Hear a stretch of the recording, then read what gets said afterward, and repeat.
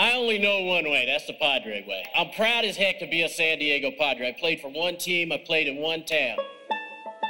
Smith is ready. Wynn waiting to pitch. There's a drive, right center field, base hit, and there it is! Ho-ho, doctor! You can hang a star on that, baby! A star for the ages for Tony Gwynn, number 3,000!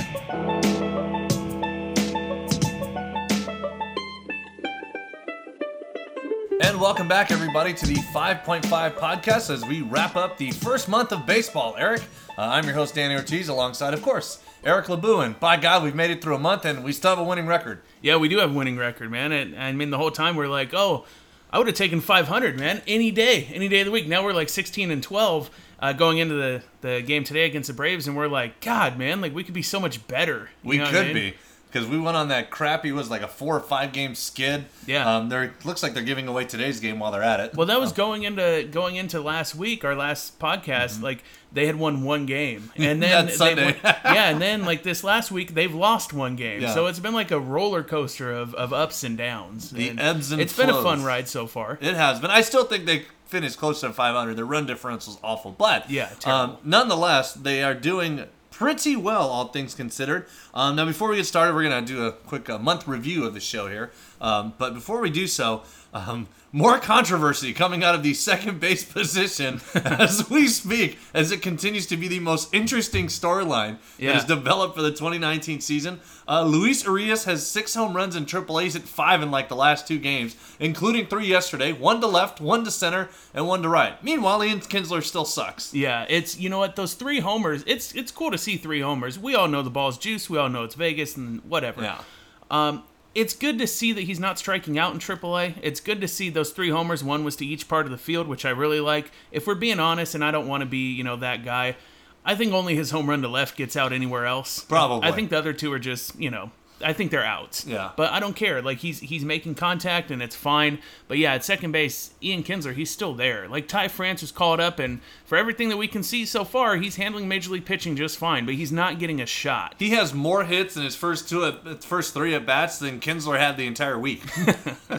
It's crazy, man. It's like Andy makes it a point to say, oh, Ty's coming up because he's going to be a bat off the bench. And it's like, the guy's red hot down in El Paso. Like, why are you bringing him up? Like, there's an opportunity for him to get playing time. And now you see Tatis, our Lord and Savior, did a very, very sensual splits there on Sunday. I was extremely aroused. But he was hurt. He got hurt from it. And, he goes down and you're like, oh, man, what are they going to do? Like, shortstop is a gaping hole right now. Oh, wait, shit. We have a superstar at third base who can also play shortstop. But such an easy fix. Yeah, Andy doesn't want to put him there. So Andy's like, first of all, he's like, well, we can't play Ty France at second base because he's not a second baseman. He's a corner infielder. Well, now, guess what? It sucks that Tatis is gone, but hey, you have Machado who can slide right over to shortstop and put Ty France where? In a corner infield position where he belongs. But instead, the first game, maybe he does that, going forward. Hopefully Tatis isn't out for long, but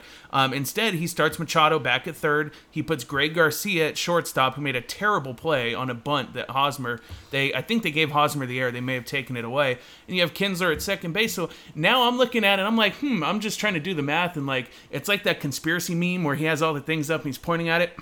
At this time, like, not only has Ian Kinsler taken away opportunities from Luis Urias to get his opportunity, but now he's taking away from Ty France because he's finding ways to manipulate the infield to where Ian Kinsler still gets to play, even though there's a chance for Ty France to get in there, and he's doing everything he can to take that opportunity away from him. Like, I don't get why he insists on making Kinsler happen. Kinsler is not going to happen. I agree with you. Not. And the idea that, Ty France isn't a second baseman, well, asshole, it didn't stop you from putting Will Myers in center field. Or third base. Yeah, or third base. And it sure as shit didn't stop you from putting Perella at second base, who's even less of a second baseman than a guy who's actually an infielder. Yeah, dude. So, I mean, the only thing I would worry about Ty France is turning the double play.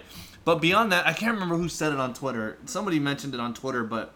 And I'm so sick of complaining about Andy Green. I really am. I don't even complain about it. It's just this one thing. Like, the other stuff I think he handles well. I give him credit. I love the way he's handled Renfroe so far. I think he's avoided the Renfroe slumps. When Renfroe has the shits and he can't hit because he's using him relatively sparingly. But the idea that, like, it's his excuses, right? Like Ty France comes up and he literally right off the bat says, "Nope, he's coming off the bench. He's not starting." Then why is he here? Yeah. Then why is he here? Number one, number two, it's like the idea that he can't play. He's a second baseman or he's not a second baseman. You've been playing guys out of position your entire tenure, which I understand you have to make do with what you got, but I mean, for God's sakes. And now, and not to say like this Tatis injury is great, but it does present an opportunity to mix things up and make sense of things where you can move your superstar third baseman who went into free agency wanting to be a shortstop and say, hey, we need you to play short until he comes back. Are you okay with that? You think Manny's going to say no? Of course not. I'm okay with it. Yeah. He moved over yesterday. Did you see that play he made? Yes, I did. Good Lord. Yes, I did. Wow. Yes, I did. Dude, I lost it. I'm surprised he didn't take Tatis by the belt and throw him into the dugout when he got hurt just so he can move over. But there's your opportunity to get Ty France regular at-bats, and it drives me nuts. Now, to be fair, he could still do that going forward. Yeah. I mean, maybe tomorrow he does it and redeems himself. I doubt it. But maybe. Ty France, I don't know what more he needs to do coming cold off the bench to get a spot start, but he's not going to. Kinsler's in the lineup today. Why?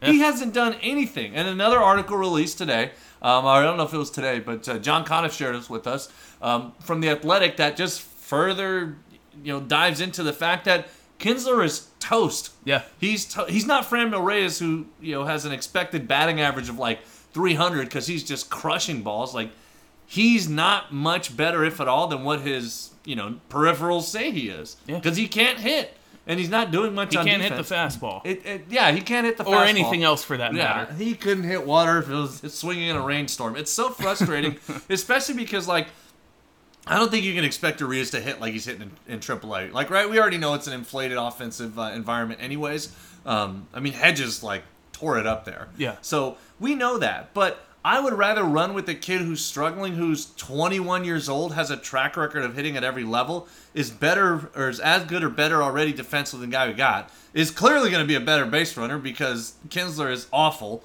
at base running and can't hit. At least, Urias has some upside, and mix in some Ty France in there because to me, like, worst case scenario, like, best case scenario, Ty France is like Jan Hervis Solarte. He's probably not that good defensively, but he is at least a borderline, everyday regular for a couple years, and probably a really great bat to have off the bench, right? Yeah. Like that's probably his highest upside.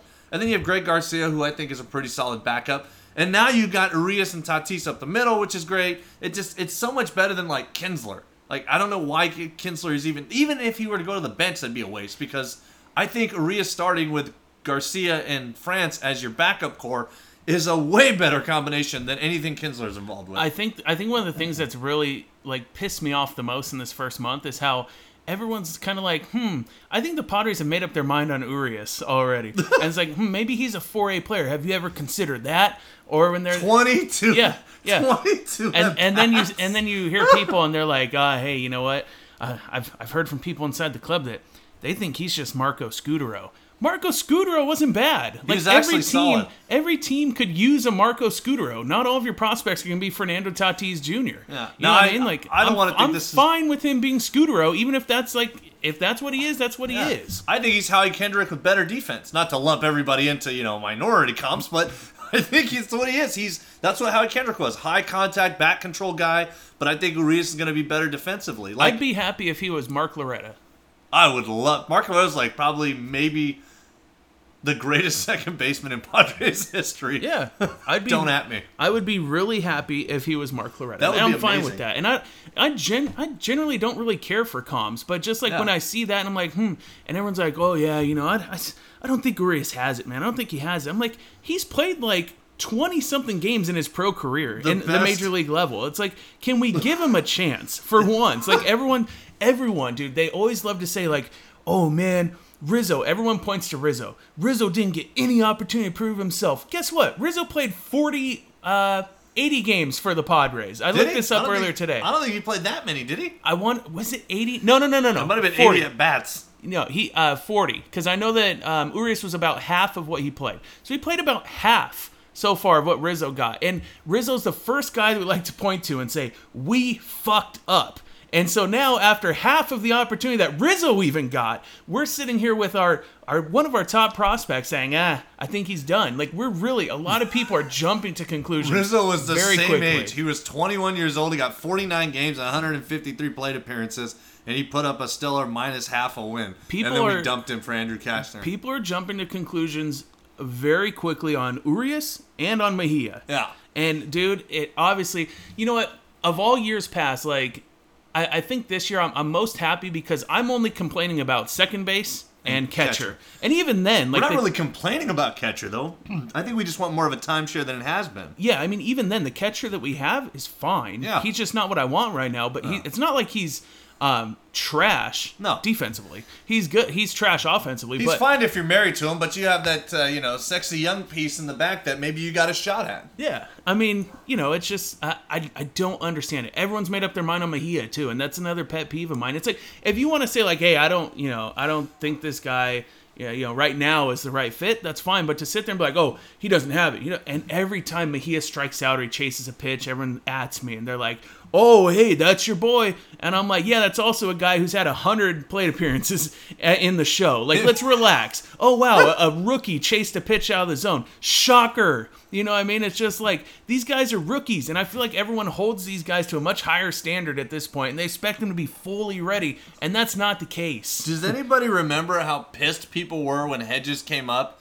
And we basically ran with Derek Norris for 2 years, even though after year one, we pretty much knew, okay, Oakland was right. Derek Norris is probably a platoon player. Yeah. And we just buried Hedges in the minor leagues up until like the final month of the season. And people were furious. Does anybody remember that? I remember that. Oh, yeah. It's like, I made this point because people were comparing like Hunter Renfroe's not getting opportunity. Hunter Renfroe's like the same age as Will Myers. I think people view him as this young guy because he hasn't been around that long. But Hunter Renfroe was 4 years older than Urias when he made his debut. He is what he is, and I like the way they're using him. To say like, oh, look at him earning his spot. I'm like, he's been in the major leagues. This is his third full season, and he played pretty much every day from September call up on. Like the job was pretty much his until Franmil Reyes showed up last year.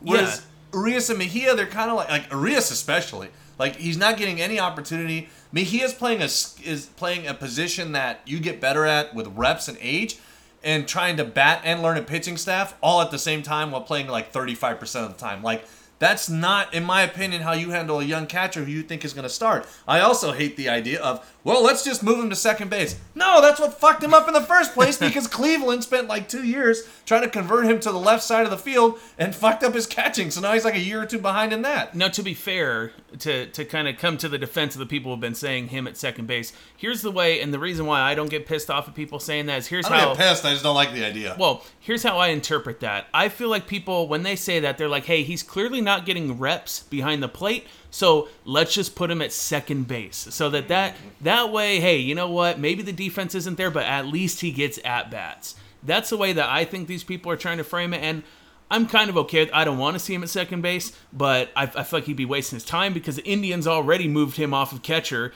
and took some reps behind the plate off him from there. So I don't want the Padres to do that also by putting him at second base just to get some at-bats so that Austin Hedges can play. Well, they stuck him in left field and decided to abandon ship on that. He can't play left field. What makes you think he can play second base? Yeah, so I don't understand, but yeah, it does feel really good to only be mad about two positions and not really 9. just one. Yeah, not 8. Yeah, but you mentioned Reyes and Renfroe and how they're using Renfroe, and to Andy Green's credit, I like the usage of Renfroe. Like I love it.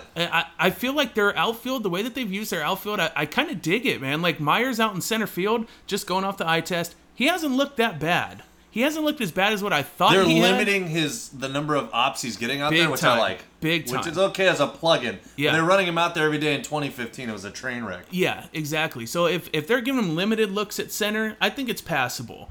But the way that they're factoring in Reyes is the starter. That's been established by the way that he's been swinging the bat. He's the starter. And Renfroe, like you said, by having him come off the bat, or off the bench, you kind of limit his slumps. Like, he can't go through the big drought because he's just used sporadically. And I feel like that's fine. Like, it really says a lot to the team. Like, to have him and his bat come off the lineup or come off the bench late in the game. Like, that's a good piece to have. He's played 25 of the 28 games going into tonight. Now, he's starting tonight because he had a good series, and I think it's fair. But he's played 25 of 28 games. I started 17, and he's subbed in 8. So, they're clearly taking advantage of him while he's hot. And I think you're right. Using him the way they are is avoiding the slumps because you can pick and choose your spots. You can put, like he's in there tonight against a rookie pitcher, which I think is fine. Hey, maybe he runs into a mistake. Well, I think they put him and Reyes out there to give Myers a day off because Myers has been scuffling. Yeah, a lot Big lately. time. I think he struck out, 11 of his last... Hunter the Beer Kid had 18. something on there that I ignored because it was just heartbreaking to read. Yeah. But it happens. Yeah. Where's Hosmer getting a day off? Yeah, we'll see. That's a great point. Ty France can play first base. But yeah, I mean, a lot of the times, and I've also noticed that it seems like Renfroe's being brought in as a late inning replacement for Reyes, as far as like for defense. Which is kind of weird. Which is, I think he's better than Reyes, but not substantially so where I'd want to lose Reyes' bat. Well, you got to talk to Andy about that. God. Yeah, and then yesterday... I'm sure he'll say, Reyes has never played this late in the game, so we want to get somebody who's used to being out there for 9 innings. Yeah, yesterday you have Franmil Reyes. It's late in the game, and he gets pulled for a pinch runner, and the pinch runner is none other than 36-year-old corpse Ian Kinsler. In which the two of them... I want to see the two of them in a foot race, because I think Franmil Reyes can beat him. I think it's based on strides. Now, there's this thing called toot blands. I don't know if you know what that is. Yeah. Yes, thrown out on the bases like a nincompoop. Right. I want to see. I wonder if Ian Kinsler is leading the league in toot blands because he has cost us, I think, at least possibly 2 games. Oh, but you know what? He would do it again. Remember that? Oh my God. Yeah, I don't know, but there are some positives. I mean, I love talking about the negatives. There's a lot of positives. It's easier to talk about the negatives. Well, yeah, because I love to bitch. I love to bitch about stuff. But the positives, dude, 16-12. I feel like Machado still hasn't got rolling yet. Like, he's slowly making his ascent. He's not the guy, he hasn't hit the ground running, he hasn't hit the ground taking off like we had hoped, but at the same time, his defense shows up every single day, which, of course, that's what we hope for, and that's what he did. And his offense part of what you're paying him for. Exactly. His offense has been a little bit slower to come around than what we had hoped. He's getting on base at a solid clip, which is fine, but, the power, it's not really there quite yet, which is fine. No one, aside from Davey Leland, no one's freaking out. No one's freaking out because it's Manny Machado, and he's going to be just fine. So, despite Machado's slow start, the Padres are still putting wins together, and they're still doing it. Now, how are they getting to that point? Their starting rotation has been way better than you, I, or anyone could have imagined. I would love to see if anybody called that their pitching was going to be better than expected, as it's currently comprised of. The one person that I saw who put that out there, RJ Sproul. I saw RJ Sproul say, hey, you know what? I'm kind of sitting here. The rotation might not be that bad. And that's the one guy that I can remember at least saying that. And, I mean, I was kind of on the stance of like, hey, if you kind of squint, you could see it. But then when, Margevicius broke the rotation, I'm like, oh, God, dude, this is going to be terrible. Soft-tossing lefties. Yeah, this is going to be terrible. But to the rotation's credit, they've carried their weight, man. And it's been very interesting. It's been the most surprising part of this season for me so far. I would 100% agree. I think we kind of, we may have said it last week, but we kind of knew what to expect from Paddock. Just because, he's probably their best arm. I think you knew what to expect with Lucchesi, even though he got torched yesterday. It's going to happen with him. Like, Lucchesi is not a number 1 starter. He's only the best starter on this team because we didn't have anybody. Right. But he's probably more of a number 4. And then, Lauer is Lauer. He's soft. Nick's got hurt, I think, which kind of was like, oh, what are we going to do now? Like, we're already thin to begin with. Right. But Margevicius has been a nice surprise. For the most part, he's given him 5, getting into the 6th and then getting yanked, but he's giving him 5 or 6 a night. He's keeping him in the ballgame, and he is smoke and mirroring his way through being a pretty solid back-end starter. Strom has been on a fucking tear. Yeah. I didn't want to drop any F-bombs, but God almighty, somebody put numbers up where Strom has, I think 3 walks in his last 3 starts, but he hasn't walked anybody in the last 2. Yeah. He's just been on a tear. He looked awful in his season opener, and since then he has just been absolute money. Yeah, that he's been a lot of fun to watch, and again, he's throwing that slider and throwing. He threw a complete game, right? 8 innings. 8 innings. There you go, dude. If Strom uses his slider as much as he's been using it, I love having him as a starter. Absolutely, I love it. Tyson Ross with better command. Go to what you're good at. You're good at the slider. Throw the slider. Spot the fastball and throw the slider. And then you have Eric Lauer. Eric Lauer's been Eric Lauer. I know you were almost at Eric Stoltz. No.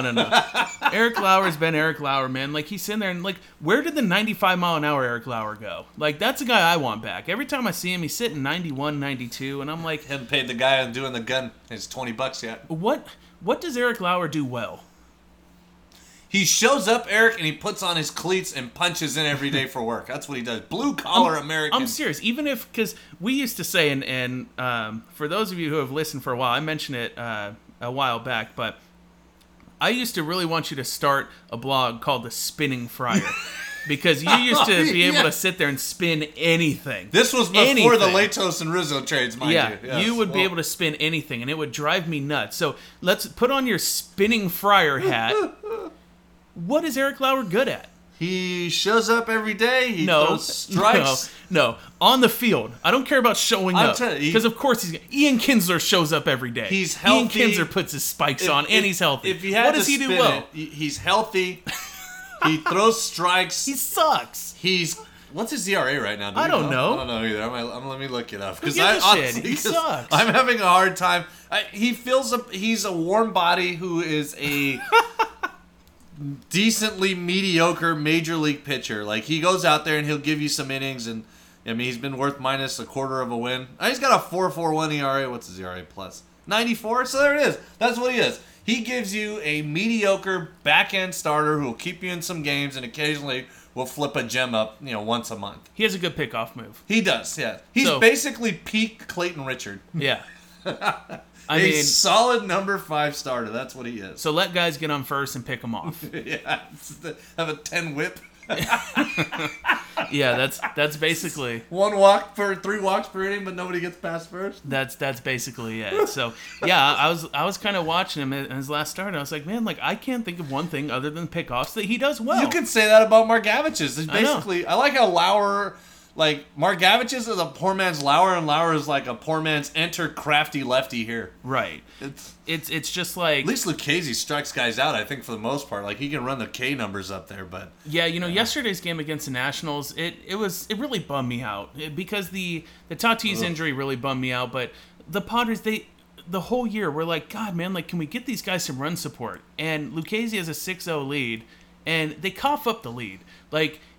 He didn't get yanked quick enough. Well, yeah, you can make that argument, and I would listen, absolutely. But, like, he got way too comfortable with that lead, man. Like, he got lazy. I didn't watch the game, so I didn't see. Yeah, he got lazy, and he got way too comfortable with that 6-run lead. And next thing you know, I think it was 4 runs in 1 inning. Boom, done. Yeah. And now they're right back in the game.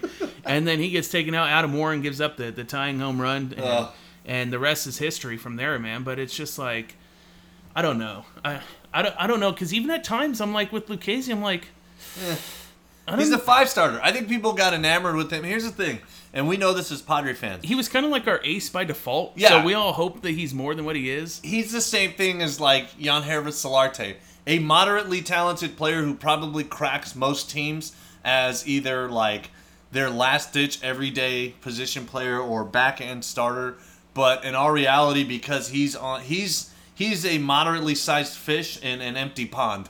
There's nothing there, so we're like, hey, this guy's pretty good. And he's got, Lucchesi's funny. He's got personality. He's got charisma. Yeah. He's kind of got that bro thing going on. So he's cool. Kind of stoner. Yeah. Reefer. Yeah. But kind of, he's like what Solarte was like, this loud, like, charismatic, fun personality with the fucking gator chop on the home runs, and he's basically swag before we got Franmil Reyes. True. So it's like, yeah, we gravitated towards that because he's not that good, but fuck me, I loved Yangervis Solarte. He was my favorite player when he was here. So I think that's why we get enamored with him, because we didn't have anything. Now we have Paddock and nobody cares, and I think we're starting to realize, like, maybe Fuego's not that good. I mean, he's better than Lucchesi or Lauer, but it's not like significantly better. He just strikes more guys out. Yeah, on the injury front, there's been some videos that surfaced of Dinelson Lamet. Oh, more? Where? Where are these videos? Well, it at? was the one where he's throwing the slider. It was the shot from above the catcher. You didn't see this? No. Oh, I was showing AJ. Is it on Instagram or anything? No, you won't be able to find it because it was from Friday. But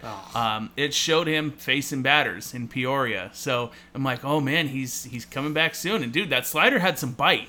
And, It always has. And for someone coming back from Tommy John, that slider, that's a pitcher. It's like, ooh, like, I kind of worry about them throwing Is it that. really? Because I can't throw. I know curveballs. Just you and I playing catch is taco meat central. But is a slider really that much torque on your elbow as opposed to a curveball? That's me personally, just because when I pitched and my arm was feeling sore, it was my elbow because of the slider. So that's just me personally. When I watch it and I see that slider, I'm like, oh, I don't know, like a big slider guy like Lamet. But yeah, it looks sharp, dude. It looks sharp. I'll try to find the video afterwards. But now I'm kind of wondering, I'm like, when is he coming back? Because like he said, oh, I'm close. He said that on his. I think it was on last Instagram. Year.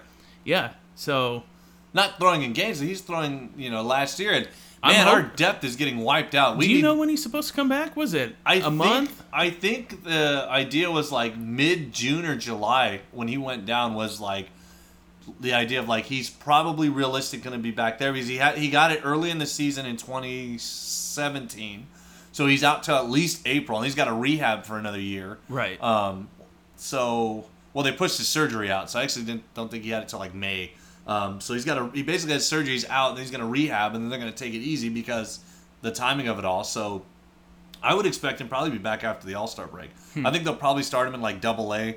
And they just let him kind of work up and get some innings in. Maybe come up September or whatever. I think he'll be up before that.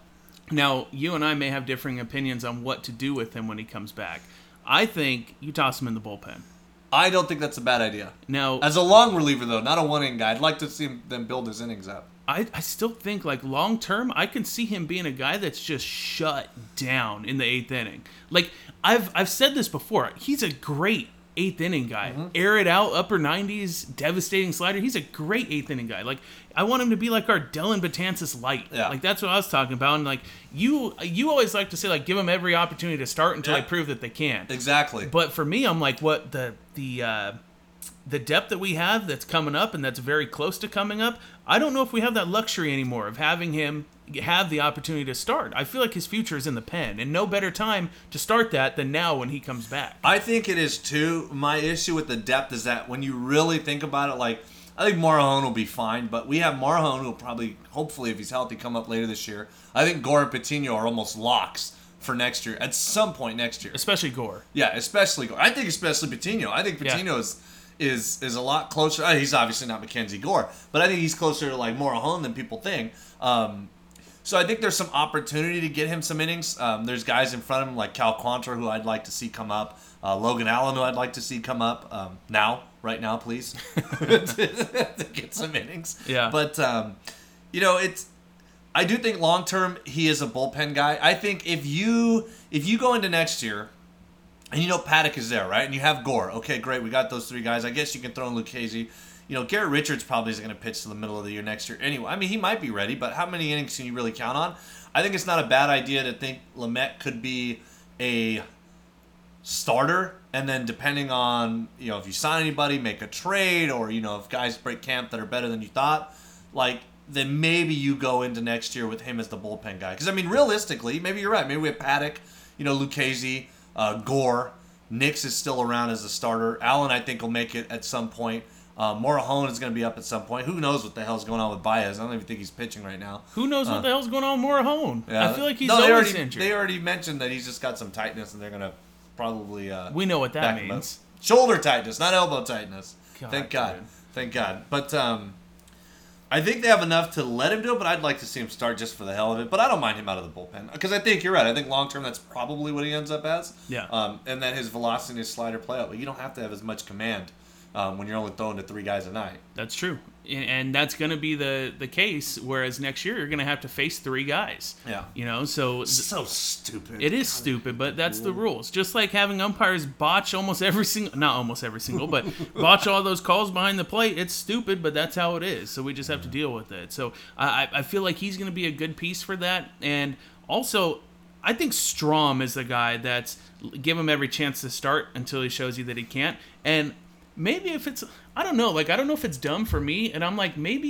even if he is good as a starter, I feel like he is a very strong bullpen piece also. And I'm not trying to push all of our starters to the pen, but I'm just saying, like, if you have guys like that, like, having a strong bullpen, especially in the playoffs, and right now when we're just about to start making a run, like, having a strong pen in the playoffs is huge. So if you can push those guys to the pen and maybe use the pen a little bit more to where, and when I say more, I mean like using guys multiple innings per outing, I feel like that's big, and I feel like that's a possibility that they should be exploring. Yeah, I mean, you could always move into the pen in the playoffs anyways, right? Because True. nobody goes with a 5-man rotation. So let's say Yeah. our rotation is, Paddock, Gore, and, I don't know, throw some other arm in there, Allen or something, right? Like, Markavich's. Yeah, I'm sure. I'm sure. I think he's going to be, him and Lauer basically Bob Erlin light at this point. Young Bob Erlin with hair. Right. But I think depending on how the rotation shakes out, you can always push like Strom into more of like a super reliever role. The way the Giants use Tim Lincecum, or the way like Andrew Miller was used as multiple innings, or things like that. So I think that's definitely an option if they get to the playoffs. But I like the idea that they push Strom as like, he's basically their number 2 right now. Yeah. Like, it's Paddock and him, and then they're just kind of like patchworking it. Yeah. Really, because even though Paddock technically is the 4 starter as far as the rotation goes, like, I view Paddock as basically their number 1 and Strom their number 2. When those guys are on the mound, to me, that's win day. Sure. And then here goes nothing the other 3 days. Like, it's Yeah. a coin flip the other 3 days. Yeah, as far as like who I have the most faith in, you have to go Paddock. Well, he throws strikes number 1. Paddock, it goes Strom, Lucchesi, Markavich's, and then Lauer. Largavichus. Yeah. Lauer Gavichus. Either way, you can flip them. Those two are like that Spider-Man meme where they just Yeah, pointed exactly. they point at each other. Yeah. That's Lauer and Margavichus. Yeah, that's precisely what they are. Mauer and Largavichus. I think that's what I'll start going with, because Yeah. we need pitching so badly. But other highs, I really think that's it as far as the pitching. Tatis, obviously, hopefully, I think he sounds okay. Maybe. They ordered Yeah. an MRI. He's probably out for the series at the very least. I was going to say, I hope that he's out for the Braves series, and I hope he comes back strong for the Dodgers. Yeah, I do too. Like, if it's even close, if it's like, I think I can go, take a seat. Yeah. You know what I mean? Man, Uncle Teddy said that today on the broadcast. Really? He's like, yeah. He's basically said like, hey, even if he thinks he can go, take another day off. Yeah. Yeah, you might Exactly. as well. You don't need to rush him because you have some options, and there's no need to run him back out there if it's iffy. I hope he's okay and that he's ready to go by Friday. Yeah, dude. That's I'm ideal. praying. I am praying because he's brought so much. He's brought so much, and like you can have a highlight reel for him in just the first month. Yeah. with what he's done, it's incredible. And the drop off, it'd be, like, even if you move Machado to short, I think the drop off from France to third base is not. It's going to be dramatic no matter what. But don't get me wrong, I like Greg Garcia like as a backup. I mentioned I think him and France as your like infield backup is pretty strong. But the drop off where you can see it like just today, like the lineup, like Greg Garcia at short and Machado at third. It's like, man, that's a big dip. Yeah. In production, it's a huge dip in production, right? Like it's not Big like time. it's not like when Everett Cabrera went down and we put Amarista out there. It's like, yeah, it's a drop off, but what's it It's gonna minor. cost? It's like what, 1 game a year, maybe 2. Like Tatis to Garcia is probably 5. Yeah, so true. That's pretty brutal. So the longer he's out, the less I like our chances of actually doing anything this year. So hopefully, for the sake of galvanizing this fucking city, hopefully he's not out more than like even if he has to sit the next week against the Dodgers, it sucks that he missed that. This is the biggest series of the year to this point. I'd rather have that and have him come back like next week or so healthy. Those hamstrings linger, dude. Yes, I have had a torn hamstring for about a good 10 years now. I think Yeah. my hamstring has been pulled. Those things linger, man. Like we saw with Urias. Yes, yeah. You know? Well, maybe Mexican hamstrings are different than Dominican hamstrings. Could be. So that's what we will. That's what we'll definitely hope for. But are you concerned? Is there any concerns you have about Tatis at this point? I'm thinking particularly towards K rates. Is he striking out too much? He's 20 years old. I don't think so. Here's the thing with Tatis. He's all struck out a lot, and then he's gradually made adjustments. The difference to this year is like, and I haven't looked up his slash line, so I don't know exactly what he's doing right now, but he's still really young. He played, 4 40, 50 games in AA, completely skipped AAA. You could have made a very strong argument that it would have benefited him to play in AAA, where he'd probably have 23 home runs by now. No one would want to hear it. No. But yeah, you can make that argument. You could, I mean, realistically, he'd only played, 50 games in like AA. Like, it would make sense to get him some AAA time and not rush him, but lo and behold, he's ready. He's he has a 142 OPS plus. Wow. So no, the strikeouts are not an issue. But some people are saying that, hey, that might be an issue. That might be an issue For going God's forward. sakes, He strikes out too much. do we just like look for things to bitch about? Yes. For the love of God. Yes. Like he's hitting 42% better than league average. What more do you want? He's an amazing defensive player. Like, he's been everything we could have. If he's a shortstop with his defense that puts up a 142 OPS plus, is an MVP every single year. There's nobody that's going to come. As good as Cody Bellinger has been, he doesn't play fucking shortstop. Yeah. Like, what more do you want out of this guy? Do you have his numbers out there? I am looking right at him. How many times has he tried stealing a bag? Let's see his base running stats. He has 6 of 8, which is 75%, which according to Moneyball, as long as you're over 70, it is worth the risk of the out. So what more do you want out of this guy? I don't care how often he strikes out. I want to, well, I mean, pending how the hammy's going for him, but I want to see him every single time he's on first base. Run. Yeah. Fucking take off, dude. Every time you're on first base. If you're on second base and there's one out, go. Because put yourself into that position to where you can get drove in on a sac fly. Like, I want to see him running every opportunity he can because, dude, he's one of the fastest guys in the league. I didn't know he was. I'm like floored right now. I knew he was doing well. I didn't know 30.1 feet per second. Yeah. No, I'm just talking Elite speed. His sprint speed on the Baseball Savant page is amazing. I'm just talking in general. I didn't know he was doing this. I knew he was doing well. Don't get me wrong. I didn't know he was MVP Tatis yet through 1 month. Yeah. I didn't know that. His BABIP is ridiculously high. But again, he's striking out a shit ton too. So, yeah. I mean, I don't think he's going to strike out at a 30% clip. I don't know if he's going to hit 42% above the league average.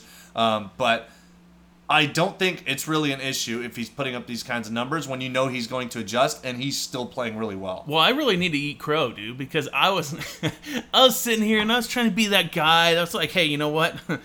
I'm straight edge. I'm right. I'm right, and it's fine. You guys may not like what I have to say, but it's fine. I've been saying forever, Tatis always starts out slow.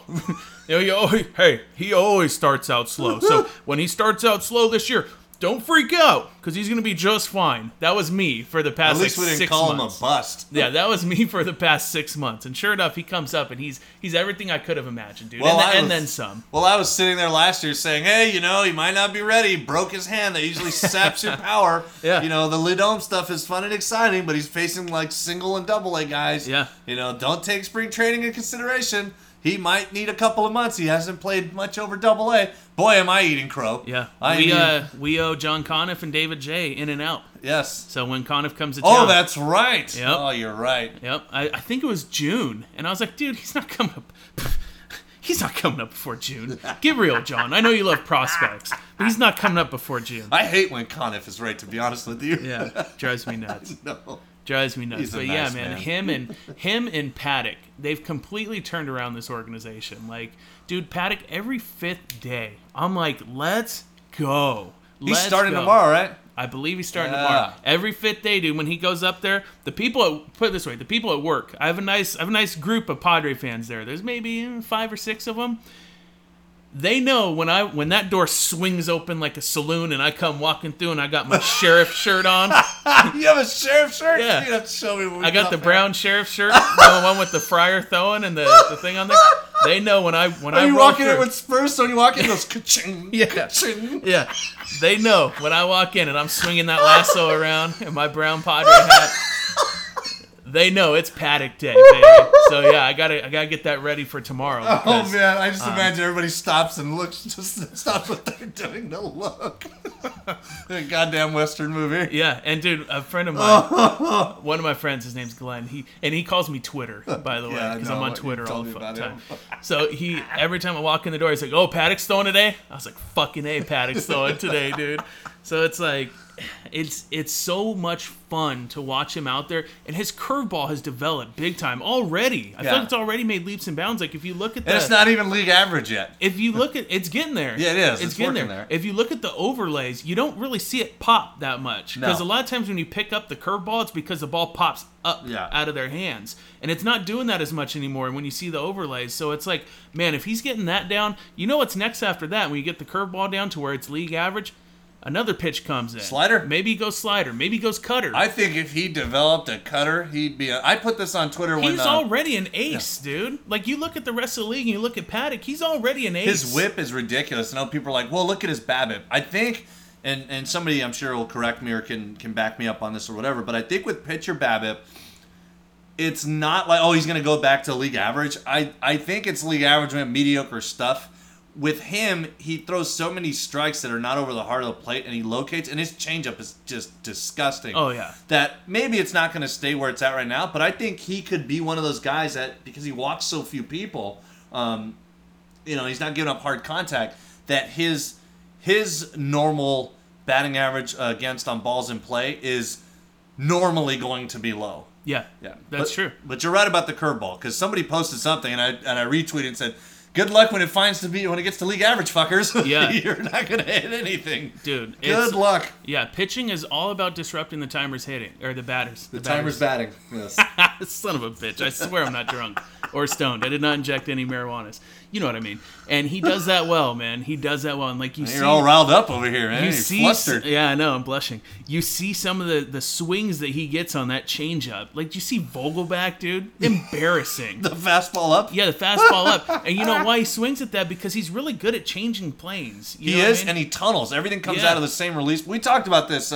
If you guys haven't looked it up, please look up Carlos Pena's thing on MLB Network for YouTube about pitch tunneling. Yeah. Comes out of the same fucking release spot. It's almost like you're throwing it at a board, so it's going through that same hole. But how the pitch is going, moving once it gets to that point is the tunneling. He Yeah. throws a fucking fastball and the changeup in the same goddamn tunnel. Poor Vogelback swinging at a ball above his head. He's so polished, dude, already. And, like, the thing that I like about him is, like, his delivery is so repeatable.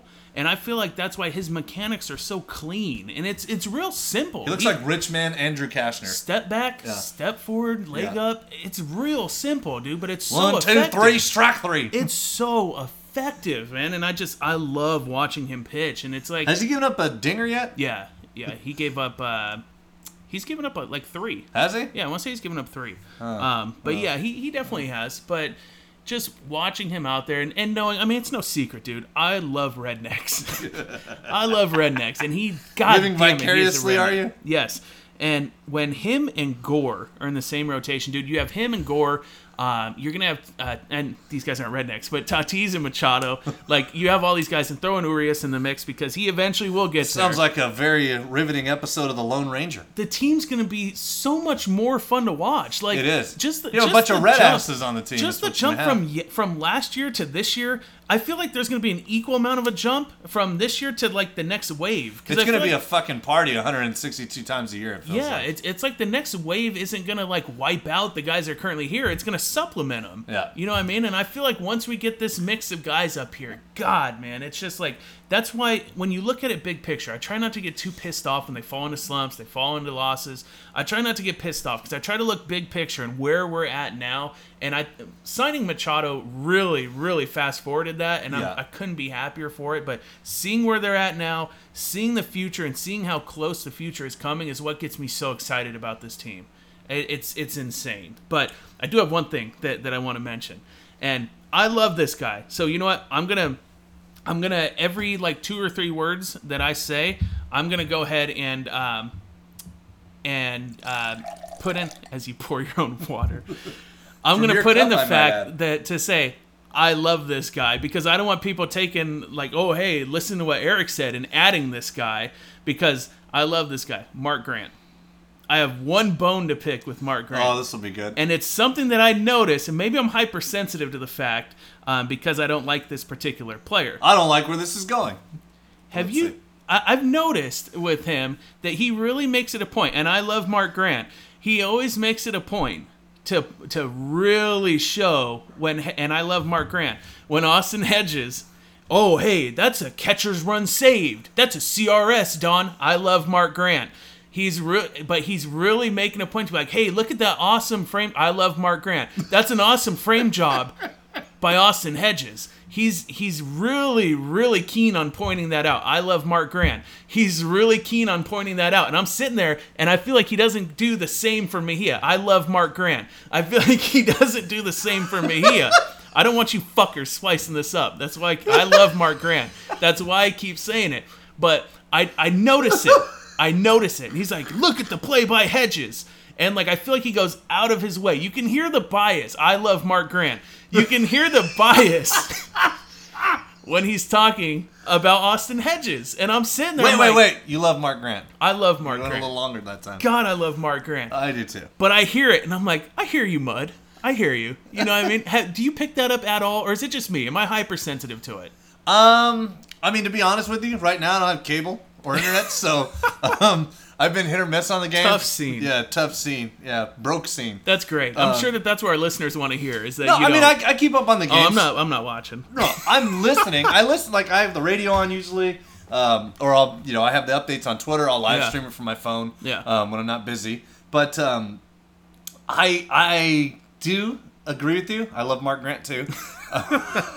But I do think there is a difference in how he calls the game. We still love you, Mud. Yeah. But in terms of when Mejia's catching, when Hedges catching, and I would assume it's just because Grant's a pitcher, or That's he a good was point. a pitcher, and so I think he appreciates certain things that Hedges does that Mejia maybe doesn't necessarily do. Like the whole, Hedges made that great play. I'm like, dude, Mejia has a fucking rocket for an arm. Yeah. Let's not pretend like he's got some fucking lollipop thrower back there. Like, he's not throwing pies. Like, I think Mejia's got a pretty good chance to throw a guy out like Hedges does, and he's not unathletic either. Right. But I also think there's this narrative that Hedges is like a glue guy, and he's this grinder and gamer, and man, you just can't replace Austin Hedges. Yeah. And it's like, so I do think there's some favoritism there. I think part of it is because, Hedges makes it a point to make himself really likable and doing all his goofy shtick that he does. Yeah. To the point where Manny Machado rolls his eyes in GIFs. Yeah. But I also think it's because Grant was a pitcher and he probably appreciates it more. See, now somebody that that's makes been sense there. to me. Being somebody that's been there and can appreciate, like, man, that guy basically saved my ass this inning. Yeah. And he calls the game and stuff. But, Mejia called a really good game for Paddock the other day, and I put the numbers up there. I got it from Reddit, so don't shoot me, go to Reddit. But I got it from Reddit with the StatCast numbers where, framing-wise, Mejia is not that much less than Hedges. There's other aspects involved, of I course, wonder what but- sample size does to those numbers, though. Well, Mejia has about half. It counts per pitches that are on the. So it basically takes the strikes. And I'll just give you guys an idea. Take a piece of paper like on a notebook, and you're going to count the four corners. It counts those, and then it also counts additional just four corners on their own. So it's the whole sides of the papers plus the corners, and it takes all their pitches and aggregates them into a percentage of how many strikes in these areas are they converting, or how many pitches of these are they converting into strikes. Hedges is, I think, around 51% or 50%, and Mejia was around 48%. Better than Francisco Cervelli, who's considered elite. Better than Yadier Molina, who I don't know how he's been viewed as a framer in his career, but is clearly viewed as a great defensive catcher. So Mejia's not that bad. I do think Hedges is a better receiver from a standpoint of blocking pitches. I have no idea about the game calling. I really don't know if they call their own games or not. Who the fuck knows? Yeah. But I can see Grant favoring him just because, We love Mark Grant. yeah, we love Mark Grant. Not for anything other than he really likes Hedges. He's known Hedges since Hedges was a rookie. Yeah. So it's probably more of like a foundation, of a relationship there. And because he was a pitcher, so he can appreciate, a no-hit catcher who's really good offensively or defensively. See, that really does make a lot of sense.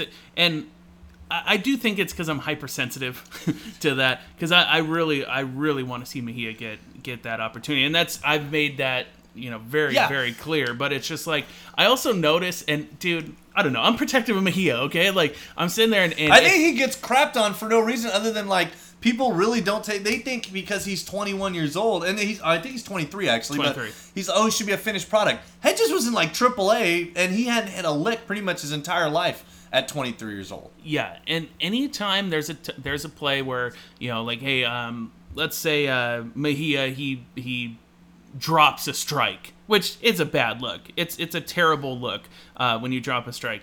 Webb, 7-pitch save. Padres lose. That's just great.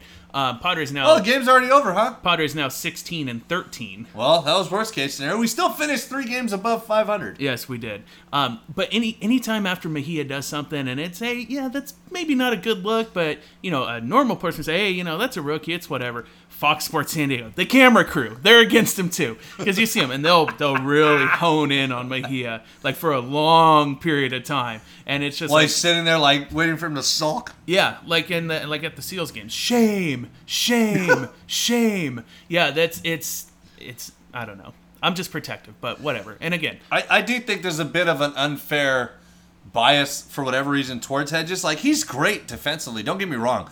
But you can't and have the people that are pro Mejia, like, no one's sitting there saying, oh, Hedges sucks I defensively. said that the other day. No one. I said the other everybody's like, oh, to say Hedges isn't better. Now I'm like, nobody's saying he's not a better defensive catcher now. We don't know about offense because Mejia clearly has the higher ceiling. Hedges, you can't argue to not give Mejia more at-bats when Hedges has a fucking 646 OPS. He has a 246 on base. His career on base is 258. Like, last year, 282 was an improvement over 262. Like, he can't hit, guys. I'm sorry. He runs into some home runs, yes, but reality is he's 26. He can't hit. Like, Yeah. he's had enough at-bats. He's had almost 1,000 plate appearances. We know this is who he is. He's Dreadful. dreadful offensively. He fucking struck out miserably today to start his game. Like, this is who he is. He can't hit. He'll run into some bombs. He's charming and he's handsome and he's amazing defensively. He's Brad Ausmus. That's who he is. He's Brad Ausmus. So he's a future manager? Yeah, he's Is a what you're future saying? manager who's going to throw his rookie out there for 80 pitches in 3 innings and not yank, or a 50-pitch first inning and not yank him. That's who he is. It's like, Oh, God. and I like Hedges, and I don't mind him starting, but I've been pitching this for a while now. Like, there's no reason Mejia can't catch somebody like Paddock. Paddock doesn't need Hedges. He doesn't need Hedges because Paddock throws strikes anyways, and he's not going to. Oh, but Francisco Mejia, he cost Chris Paddock about 10 strikes that game, according to who? according to Twitter scouts. Yes, but do we have actual factual numbers on this? I don't know. We don't know. Well, I don't nonetheless, but I mean, like, Paddock. And that's another thing. Hold on.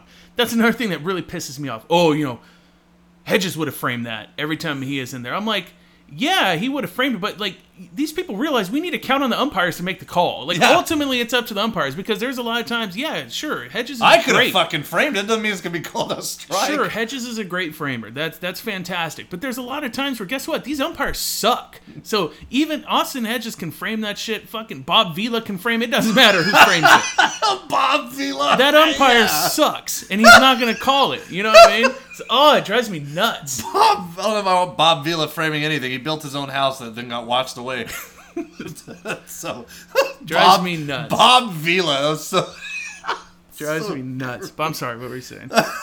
I'm really protective of Mejia. I don't know if you guys... pulled a Bob Vila reference out of nowhere. Yeah. Oh man. No, what I'm saying is that, like, I think you need to split more time because I don't think they're doing Mejia any favors for himself or the team. Like, Mejia can hit. We know he can hit.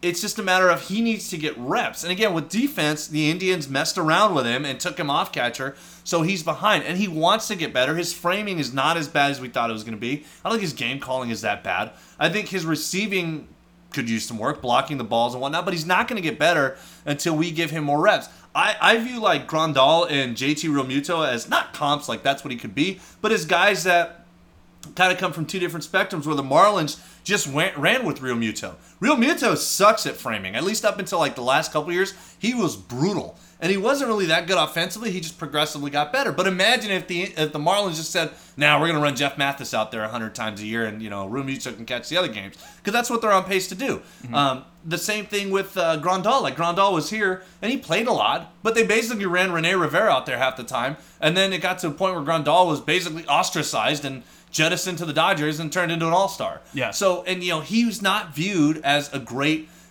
defensive catcher from a standpoint of like blocking balls. But to me, Mejia can be that. He can be a good framer because to me it's a skill, which might be made irrelevant if we get the automatic strike zone. Please God. Oh, I'm sorry, Uncle Teddy, but I need it. Yeah. I need it. Don't worry, you won't see a big box back there with lights going off. This isn't 1960 Star Trek. One time, God. One time. You already had Enberg at your wedding. Why don't you relax one time? But, I just don't think it's beneficial to have Mejia playing 35% of the time. He's not going to get better from it. And as a team, you're not going to benefit from his development either because he's never playing. Yeah. And catcher is a position where, like when Hedges was rotting on the bench, they basically wasted a year of Hedges because they kept giving the starts to Norris, which was fine. Hedges probably wasn't ready. Should have never came up. But still, the point stands that you let a guy who you think is your future rot because you wanted to go with another guy instead of at least splitting time. I'm not asking for him to be, given every single start or start 50% or 60% of the time. I think, you give Hedges the tougher guys, the guys like Margevicius and Lauer who need the strikes. Maybe give, Mejia, Strom, or Paddock and Lucchesi, and just split Strom. Okay, one guy goes Strom, the other guy goes Strom, and create some kind of rotation where you're getting Mejia 4 or 5 more at-bats a week. Yeah. Because I think that'd be beneficial, and it benefits the Padres. Now, when they do that, when they eventually do it, let's say in a perfect world, they eventually do that, which I'd be happy with too. They eventually do that. Kinsler's gone. Urias is getting the everyday at-bats. What are we going to complain about at that point? Because we have to have something to bitch about, right? Probably the rotation. That's the whole basis of our podcast is basically us complaining. So what are we going to bitch about? Probably Andy Green. Yeah, but like, what would Andy do that we bitch about? Lineup construction? Not sitting Hosmer against tough lefties? Yeah, that could be it too. I don't know what we complain about. Not going out and having the balls to trade all these prospects because we're prospect huggers. So we got about 10 minutes left. Well, what do you see? We'll just say the rest of the season. Like what do you think going from here? What do you see happening? Well, I'd have to look up their schedule, but I think it's going to definitely be tougher because the Rockies waxed us pretty good. I think the Diamondbacks, they're in third place, and they're right behind us. They're a lot better. The Dodgers series is going to say a lot to me. I think, if Tatis is playing. I think whether Tatis plays or not, the Dodgers series is going to be kind of like a really hard reality check for the Padre fans who are overestimating how good the team really is because they're not a bad team. Yeah. But their run differential ain't good. I feel like they play to their competition. So that's why I feel like it's going to be a good series against the Dodgers because like they played the Reds and they were dog shit against the Reds. They were. You know what I mean? So I feel like they play to their competition. So I'm pretty intrigued to see how Friday through Sunday is going to go. I think they'll be competitive with the Dodgers. I just think that the thing with the Dodgers is that they're a fully realized product. They're a fully realized product. They're a well-oiled machine. The only complaint I'd ever have against the Dodgers is I think their manager's a nincompoop.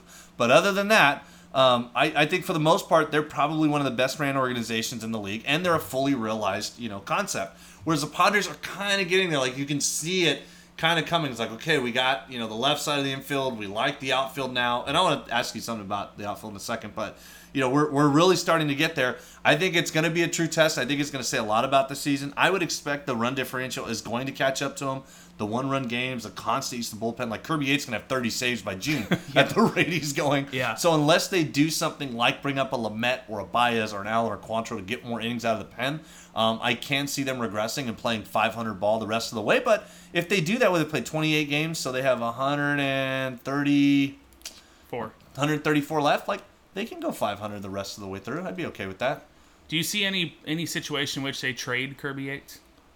They, to me, would have to be floating around 500 to do it, and probably below 500. I feel like you don't really care for like the closer role, but I feel like you need to have a viable solution if you trade him. You need to have someone that can step in and do it, whether it's Winginter or who. You need to have someone that can step in and do I it. think, and I don't think Wingington's the guy because he lacks command. Like the True. thing that I liked about Kirby Yates and what I liked about Brad Hand, Kirby's elite, man. they throw fucking strikes. Yeah. Like I know people look at, God, we miss Jose Castillo already. Yeah, true. I know people look at, Wingington like, oh, he throws hard. He's got a wipeout slider. He has no idea where the hell that's going. Well, He's just slinging lunch pizza up there and to hoping that the guy point- that lands on the plate. To that point, we're all really excited for Munoz, but he walks a ton of guys too. I haven't actually looked at Munoz's stuff or Reyes' stuff, to be honest with you, to see. Munoz walks a lot Yeah. of guys. See, So that's the thing is that I think they could. You got to know where it's going. I think they could trade Yates depending on how far away they are. If they're in a situation like 2015 where I think when the deadline came, they were only like 5 games out of 500. They were, realistically still in the wild card. I think they'd hold on to him. I wouldn't be surprised if they gave him a contract extension, to be honest with you.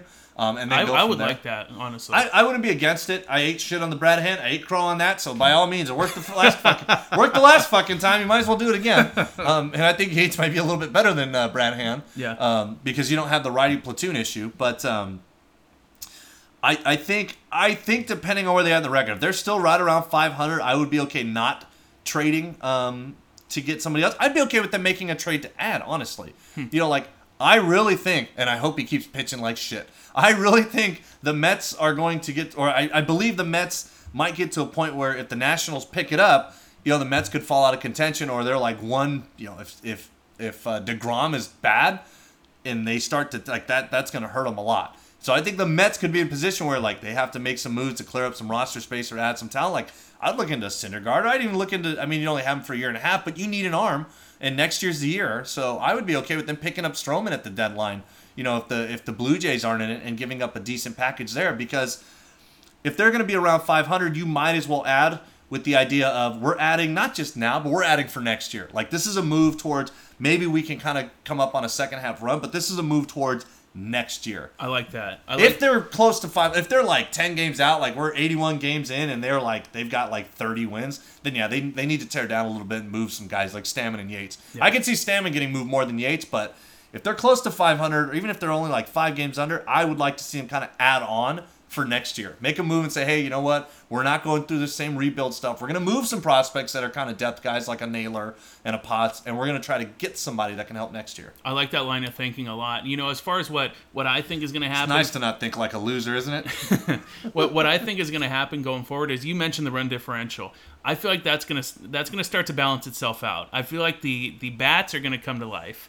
I feel like we're going to start to see the offense be much more of what it was like in spring training as opposed to what it's been like in the first month of the season, which they haven't been terrible. I feel like a lot of the times they're really, really aggressive. They're And really strikeout prone. They really are. Like I feel like sometimes like, hey, work the count. Like, don't be afraid to work the count, guys. But like, I feel like the bats are going to come to life. I feel like the bats are really going to take off. Hopefully soon, dude. Hopefully this next homestand they start to pick up. Well, they've had some struggles. Like Hosmer. I mean, Hosmer looks like he's starting to pick it up a little bit. I mentioned this, and I don't know how true it is. Maybe somebody can look it up. But his leg kick looks a little bit more pronounced. Like Okay. it's like it looks like I would guess he's starting his leg kick earlier and getting it higher. I don't know what the intention is with that. Maybe try to get more out in front. But he looks like he's starting to come around a little bit.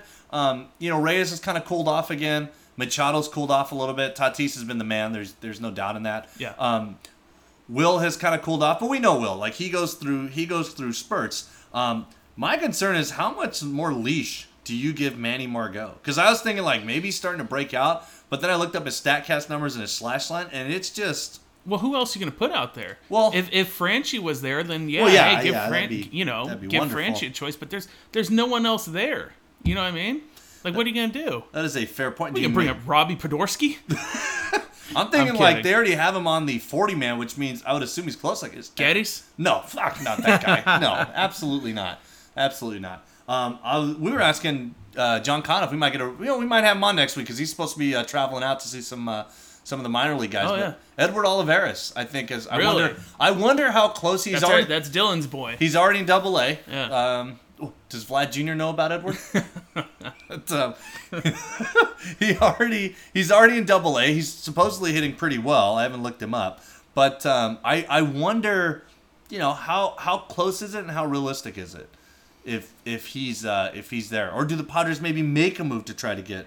I still want to center see fielder? Margot get every chance. Like I do too, but I wonder how long is the leash. By the my way, leash is going to be really long for Margot. the Padres are 26 of 30 in walk rate, so yeah, they could use some help on the on that end here. Yeah, please, like take a pitch. I'm begging you, take a pitch.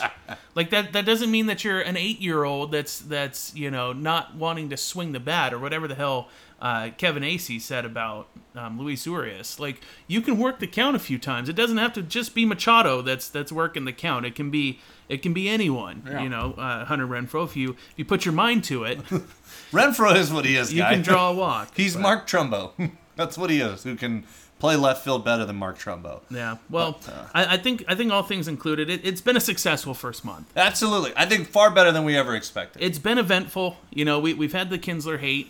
We've been in first place for a little while. We've been in first place We're a in little second while. place. It's been a lot of fun to watch the relationship between Tatis and Machado. To watch that banter, it's been great. Did you see the video? I forgot who posted it, but it's shown when they're throwing the ball around the diamond, and Tatis takes like a rock and throws it at Machado. Yeah. I love that, dude. Like that's been so much fun to watch. I think it's the other one where he told him, don't try to put so much on it on the throw next time, and he walked it over to him. Yeah, he walked it over. Yeah. Yeah, so like there's there's that stuff that makes it a lot of fun to watch, and it adds to the excitement of having a great team. We live through the Bush League, we live through the bike chains, and when are they going to come out with Fernando Tatis replica necklace night? I don't know. That is a fucking sellout on a Friday night waiting to happen. They should do it at like Beer Fest. It's been a lot of fun so far. So before we get out of here, this week we did not do the Padres Twitter segment. We didn't do the phone-in segment because, like I said, I don't want to get stale. I want to keep it fresh. I want you guys to have a week in between calls where you can kind of work on your craft and rehearse your calls like the callers did for Jim Rome. You guys can rehearse it and memorize it and get it all ready. But did you know that the Gwintelligence podcast originally had a call-in segment? I didn't know that, no. Or a call-in feature. No, I didn't know that. Okay, so I knew this, and they had mentioned on the last episode of Gwintelligence. I knew that they had it because when I before I had my iPhone. Was this when they said Ryan Schimpf was going to be our All-Star rep? No, this was back when I was slumming it on my Android. I would have to go to their actual website to listen to the podcast. So I would do that because they're not on Google Play. Yeah. At the time, thanks to Marver. I went to their website and I saw, hey, if you want to call the podcast, here's the link. And I'm like, that's funny. That I've never heard them mention phone calls. I was just going to ask, did they ever bring it up like on the show? I've never heard them bring it up. I've never heard them ask for calls or anything. So, I mean, maybe they just don't want them. And then I hear HJ, and he's like, dude, do you know how many bits we missed out on? And like, if we do it now, then we're just biting off the 5-5 guys. And Marver's like, oh, there were some good bits in there. And HJ's like, what the fuck, dude? So Marver was sitting there actively like shooting down bits and calls and like people that were calling. So the whole time when the link was there, I could have called and tried to start my own shitty bits. But I just didn't know that was an option. So I guess it's our thing now. But maybe we'll bring it back next week. Maybe. Don't worry. I heard all of you were upset that we weren't going to do it this week. But calm down. We're going to come back to you. Don't worry. Yeah. Don't worry. Also, starting next week. So this is kind of a big announcement that I want to get out of the way before we get out of here because we're just about done for the day. There's going to be a third podcast host full time. I made the decision to add. Do you know who it is? No, I don't know who it is. I'm hearing this for the first time. Stephen Woods. He's a free agent now. Mighty 10-9. No, I'm just kidding. Boy, how the mighty have fallen. I'm just kidding. I might as well leave. Yeah, I'm just bringing the 1090 to you, and I guess I'll be throwing my resume out there. Yeah, dude, it's such a bummer. Yeah, so today's the day, Monday, where 1090 is officially gone. Their stream is gone, dude, and it kills me. It absolutely kills me, and that's why I said it. Because my way of getting through shitty situations is to make like equally shitty jokes about it, like really, really dark, insensitive jokes. Yes. Like you guys think I'm bad on Twitter, dude. Like I have a dark sense of humor. Yes, There's a lot of stuff that people see in DMs and texts and stuff, but I would never dare put it out on Twitter because it's. If only they'd have known us when Jose Fernandez died. Hell in a handbasket punched our first class ticket. Fuck that guy, dude. He killed multiple people. Anyways, yeah. Not Aaron. But Not Aaron Hernandez. Jose Fernandez, I might cut this out of the podcast. You should. His accident killed multiple people. Like, Yeah. where are you? But I'm talking about oh, no, He was high on coke. I guess they both killed multiple people. Yeah, exactly. Yeah. You're a train wreck, dude. Anything else before we're done? Yeah, just cut that part out. I'm going to leave it in because you're an asshole and you're an okay. idiot. All right, we'll see you guys next week. We're out of here. I love Mark Grant.